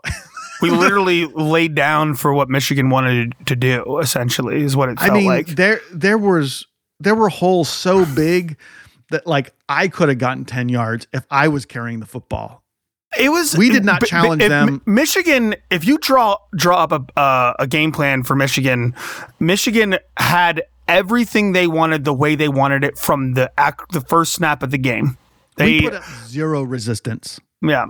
Zero resistance. So one positive thing about the idea of making Tanner Morgan have to beat us is they did lose their best wide receiver early in the season, I believe, if not right before the season started, maybe in the first game. I forget which. But so they are thin at wide receiver from who their best guys are. So that's helpful. Yeah, right now their top receiving target is their tight end. Right. A guy named Brevin Spann-Ford. But they've got about 4 guys that are over 200 yards receiving. So they're spreading it around a lot. There's no one that really jumps off the page from a receiver standpoint. No one who's really stretching the field for us for them. Either, by the way. I know, right? Friendly reminder. So, again, I kind of still want to, I feel like you can trust our defensive backs. You can just trust our passing defense. You just got to stop the run. They've got a star here. Mo Ibrahim was in conversation for the Heisman last year before he, got injured. He's in conversation for the Heisman again this year before they started losing. So you really just got to say, look, we're going to shut this guy down. We're going to shut the run game down. We know what kind of offense Kirk Ciarrocca runs. We know what we need to do. Now we just got to go out and do it. And I don't know if we can. I'm going to give Manny Diaz the benefit of the doubt that he will correct his mistakes. I think so. I'm at least, I'm not saying I think he will, but I'm willing to give him the benefit of the doubt that he will, because he has produced a good defense up until last week. Okay. I have less faith in Yurcich because I've seen the Yurcich offense and the lack of adjustments and the lack of game plans and the lack of consistency, and the offensive line basically not looking good yet again. So I have less, I less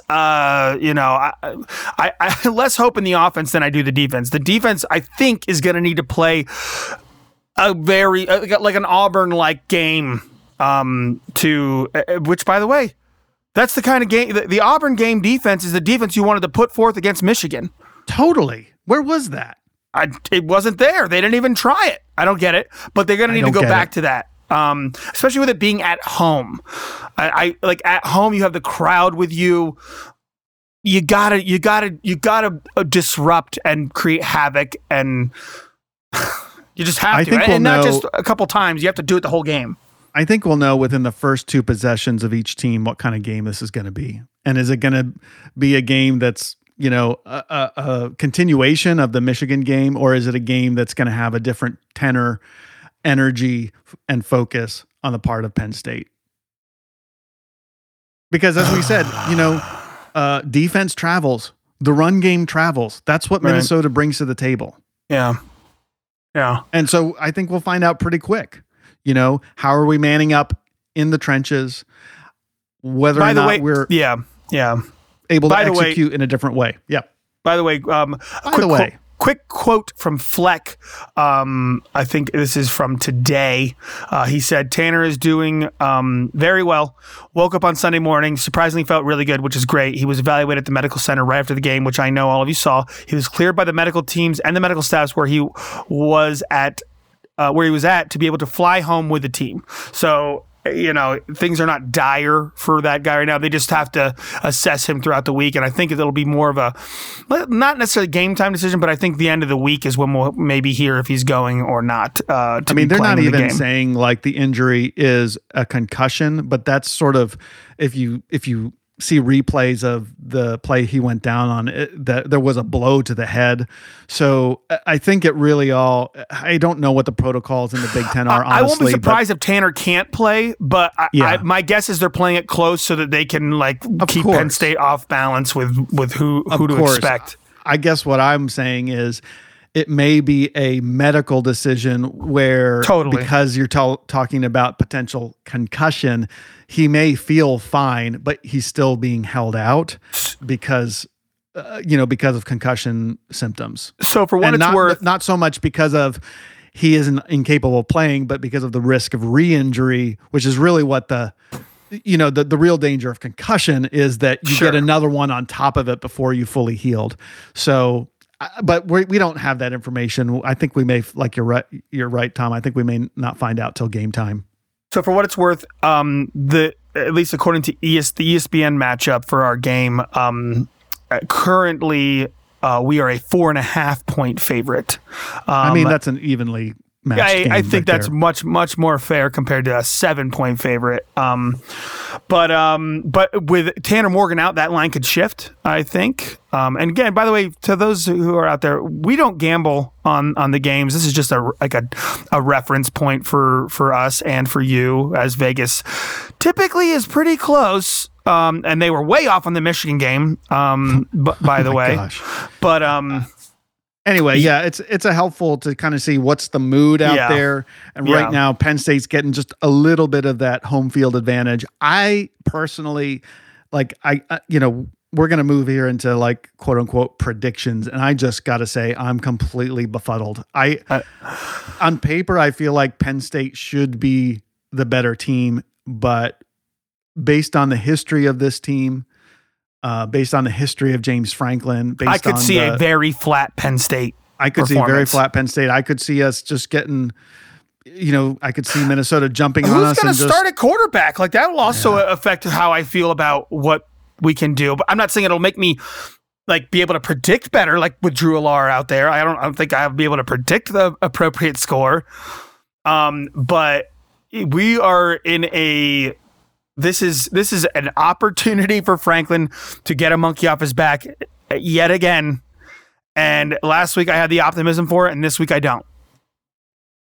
We're not stoked on this week's game. We're just not. How can you be? It's very tough to win. Are you predicting a Penn State win? I'm going to predict a Penn State win, like I predicted a Michigan, Penn State over Michigan win. I'm going to predict it. You feel in your heart we will lose, but I felt like we would lose the Michigan game more than I feel we'll lose this game. I don't think for certain that we're going to lose this game, but I am terrified that we will. I absolutely can see that we can lose this game. For as much as I say bringing in Drew Allar now is the perfect time for him, as far as it's a perfect scenario in that hey, it's a home crowd, but it's also not a perfect scenario to be breaking in a true freshman. We just lost our worst game of the season, and now you're going to rely on your true freshman to carry us out of the depths of hell? It's big time football. Yeah. Show your worth. That's kind of it's time to be a man and step into a challenging situation and show what you're worth and not be afraid of it. If Allar's going to be that guy, let's find out. That's what I think. If he's going to be that guy, let's find out. You just got to get him started. You just got to start getting him experience now. Rip the Band-Aid off. Yeah, I'd rather lose with him gaining positive experience right now than lose with Clifford being a dead end situation. I just don't see a scenario where Sean Clifford wins you this game. I can see a scenario where he maybe doesn't lose you the game, but Right. I just don't see a scenario where he wins you the game. And I It's don't just really also trust. weird to me that Sean Clifford is running an NIL business as a 6th-year senior with an office in downtown State College. Like, how are you supposed to have been locked in on, getting your 6th-year season right while you're starting a full-blown business? Maybe Clifford should pull a Devin Ford and focus on his education. I think it's fine to do that at like smaller school ball clubs and lesser conferences where you're not going to the pros. But if you wanted to go to the pros and be an NFL quarterback this year and take Penn State to new heights, why did you decide that now was the right? I mean, he just wanted to get ahead of that thing, I suppose, and put him. But that just put your team at a disadvantage because I think you have different ambition going on rather than putting it all towards the one thing you needed to get better at. I don't know. Maybe I'm being hard on the guy. It is. I mean, we probably could have talked about that before he had his worst outing of the season and his first loss. But, everything feels worse after a situation like this. Yeah. But, again, I just, as we said many times before, he seems like a very, very fine young man, probably the kind of guy that you and I would be friends with, probably the kind of guy that you want leading your company or you want, good entrepreneur or whatever. But in this particular context of major college football, we've seen what he is. Yeah. It's time. It's time to move past it. Sorry, Clifford, that you literally had every opportunity to Franklin gave you every opportunity. 4 starting seasons, 6 years at Penn State. He basically allowed 2 other quarterbacks who were potentially better than you move on to first round draft pick Will Levis, right? I mean, drafted Tommy Stevens. Yeah, we're still searching for a quarterback right now, so we got to go find it. So let's wrap this up. What's our offense going to be able to do? I think Minnesota is not going to be quite as strong a defense as Michigan. I think we will have our own line's going to have a chance to show up here. How are they going to show up? I don't know. Who's going to be our quarterback? I don't know. Andy. Can we trust our defense to stop their run game? I don't know. I feel like there's a way this game goes that doesn't feel a lot different than the Michigan game. I think we're going to come out flat. That's not the optimist in me. That's the realist in me. I think we're going to come out flat, and I think we are going to be in an ugly game. If Clifford starts, by the way. This is if Clifford starts. If Drew Aller starts, I think we have the potential to have some flashier moments from Drew. I don't think he's going to produce a 350-yard passing effort against this team. But I think if you throw Drew in there, you have at least enough splashy, flashy opportunity with a stronger arm to get some chunk yardages that give you more knocks on the door to getting either field goals or touchdowns. They better figure out how to get their run game going. I think your path is a pass first to set up the run. Yeah. I think if Drew Aller comes out and shows you what he's made of and he gets 300 yards passing, Penn State could have a very, very nice day. I agree with you. I think that's your fool's hope that that'll happen, because my guess is Aller doesn't even see the field. I'm going with, what does it look like with this team that we saw last week taking the field again this week? We have to win this game. It is a must win. It's a must win. It's a must win. If we win with Sean Clifford, I think it's 16-17. Penn State? It's 16-17 Penn State if we win. I think it could I'll take go to- any win. I'll take any win. take I any don't care win. how ugly it is. Like there's no trying to pad stats or look like a resume for a playoff push. Like you just have to win this game by any means necessary. any margin necessary. This team needs to claw and scrap for every point, and I could don't be see us running I away could be with eating it. crow next week like I am this week, and it just was another really, really bad, sort of gut turning performance, and we're leaving the game in the third quarter because we can't bear it anymore. But if Penn State wins, Oh my God! Right? I'm not leaving the game. if Penn State, Dad isn't I leaving guess- the game either. I guess we'll drive separate cars then, because I got to Dad get and back I to are Baltimore. Dad and I are not leaving the game. You don't leave. You don't. By the way, I've left a game before, the 2002 Penn State Iowa game that went into overtime. By the time I got home, I left at halftime because we were getting humiliated. And by the time I got back to to Lewisburg, it was overtime. And yes, we ended up losing the game, but that was before replay came and they called Tony Johnson's catch out of bounds when it was definitely in bounds, and Penn State should have won the game. But anyways, there's a never point leave at the which- game. Never leave the game. There's a point. I don't at care which what your it's drive is. statistically over. But anyway, Never leave. I don't know that I would leave, but I'm just saying, for example, I could see this game going in a direction where it's just the game is lost before it's lost. If we win and it's not Drew Aller, I think the win is 16-17. Our defense shows up. Our offense does just enough. It's a gut-wrenching, ugly win, and we're glad to get out of there with the W. I'm going to say it's 24-21. Penn State wins. I mean, I feel so much better with even just that extra touchdown, but I'll take it. And that's if Drew Aller plays. I mean, what are your? Honestly, that's if Drew Aller plays. If Sean Clifford's going to play, I am struggling to find how we win. what are the odds? How do you handicap the chance that Drew Aller starts or plays significant game? They're not going to put him in if Clifford's healthy. They're not going to start him if Clifford's healthy. 50-50? Do you give it I give it a 0% 20%? chance that Drew Aller gets in the game if Clifford's healthy. Clifford's, but you don't. Franklin's. What's your question? What do you think? Do you think? I don't know if Clifford's healthy. We're not going to know. I can't pretend to know. What do you want me to say?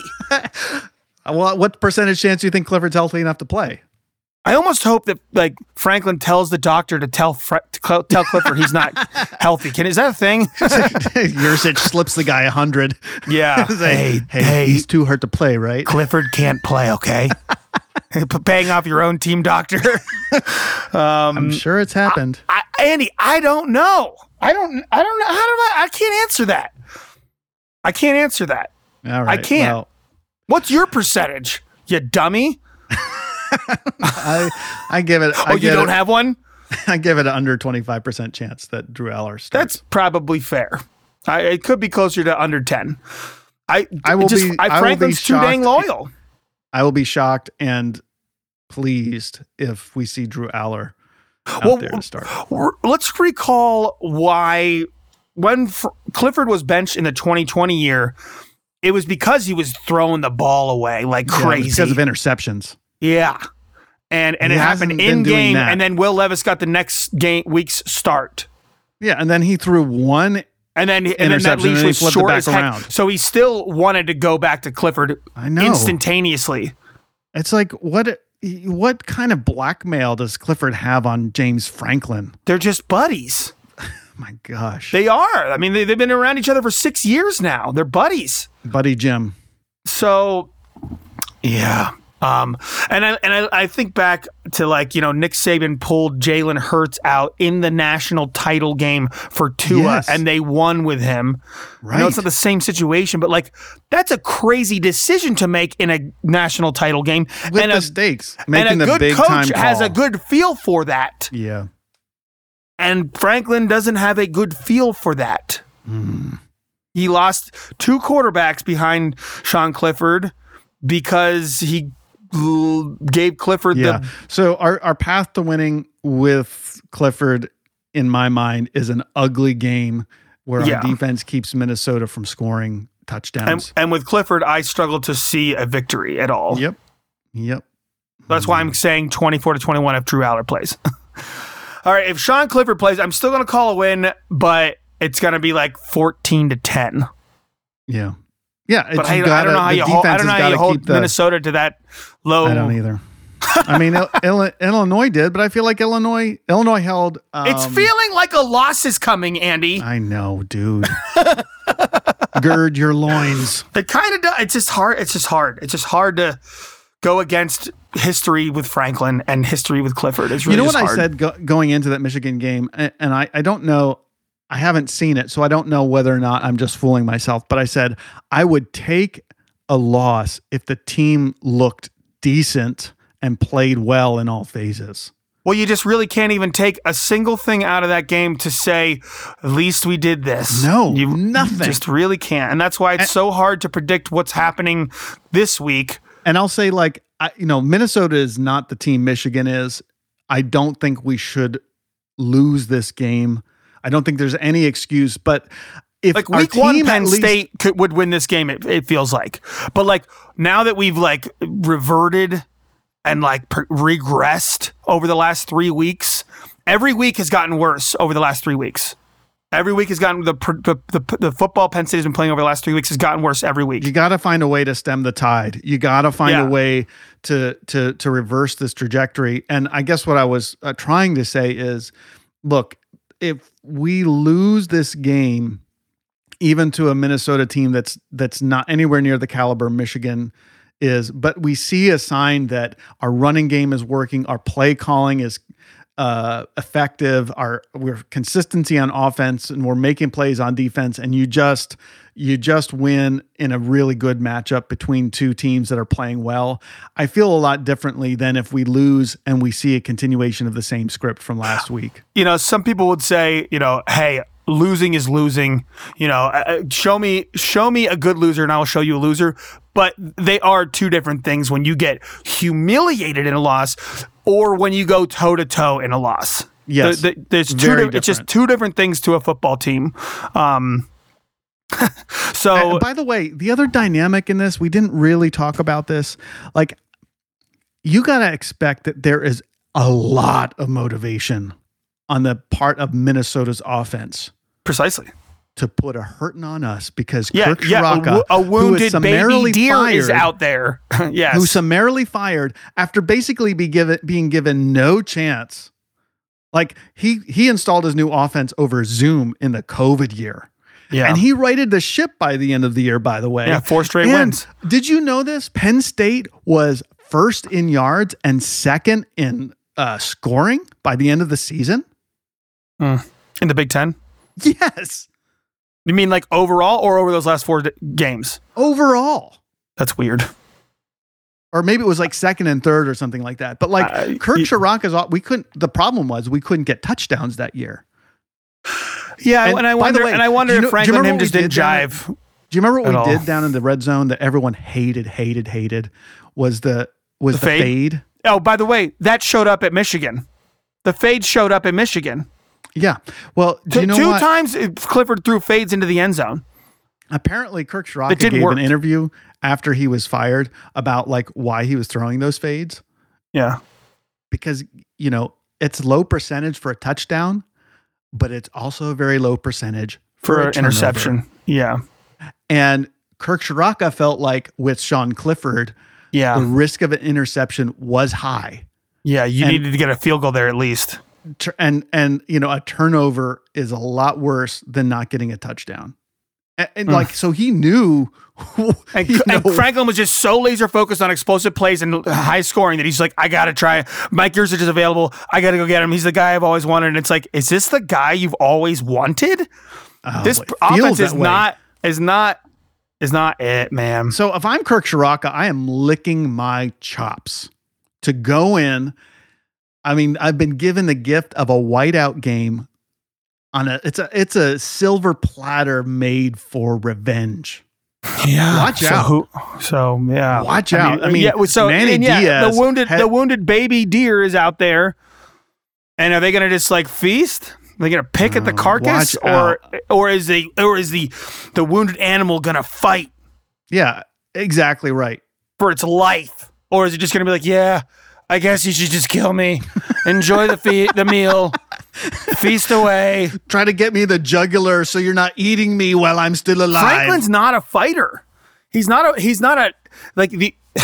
not a fighter that produces in the fight or flight scenario. Mm-hmm. He's a flighter. He has flighted his way into more losses after a crushing loss. Obviously, there's a path to victory here for Penn State. And there is one. To get a victory changes that pattern. Of course, we can go right back and fall on our face against Ohio State the week later. And for all we know, we're frightened about that matchup going into this one, and our focus is off.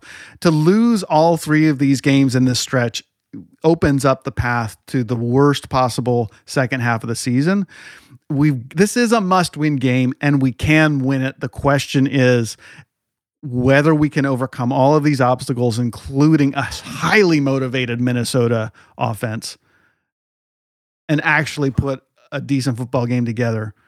Give ourselves, look, we are one loss team. How many one-loss teams has made it to the CFP in the last, 4 or 5 years? A lot. We still have everything to play for. Who knows what's going to happen? Technically, absolutely correct. Who knows what's going to happen with Michigan and Ohio State down the stretch? Hold on, though. Like I'm just saying, we have something to play for. I'm agreeing with you, and that's why the team needs to come together to be able to make that happen and right the ship. Franklin, I don't think I just don't think he's up to it. I think he dreams about something he can't do. We shall see. Okay, let's get out of here. Good news for you and me. We'll get to see it with our own two eyeballs. Yeah, and I was just going to say, after an hour and 58 minutes of us frothing and rambling, oh my gosh. I still love my Penn State Nittany Lions. I'm still excited to go to Beaver Stadium and witness a whiteout. It's still going to be a great time, hopefully for at least for some of it. But big thanks and shout out to Rudy Glocker. Yeah, thanks, Rudy. For the tickets 2 years in a row, for 2 whiteouts in a row now. Really, really appreciate you. Thanks for, supporting the podcast and helping us get to a game. Former, forget which season he was a letterman and a Penn State football alum. Thanks, Rudy, for the support. Early 90s, mid-early 90s, I believe. Of course, this year it might be more of a practical joke. Yeah, you got out of going to the game and you made us go. I was like, give it to these fools. By the way, but Rudy and I are going to the Penn State Ohio State game the following week, so Oh well, misery loves company. yeah. Well, you know what? There's always next game, and we'll find out on Saturday whether this pattern continues or whether we write a new story for Penn State. So you're 17-16 Penn State over Minnesota. Yeah. If Drew Aller plays, I'm 24-21 over them, or if Clifford plays, I'm 14-10 over Minnesota. Oh man, gosh, gotta win it. Look, I'm really glad to be doing this podcast with you, bro, because I know with you it always starts with "I love you" and it ends with "I love you." It always starts with "I love you." We got a lot to play for. We are. We are. Penn State. We are. We are. Yeah. Thank you. You're welcome. Thanks for listening to the Blue and White Brothers. Join us next time for another great episode about Penn State football. Want to make sure you don't miss an episode? Be sure to hit subscribe before you go. And if you enjoyed the show, please don't hesitate to give us a 5-star review with overwhelming words of adulation and praise.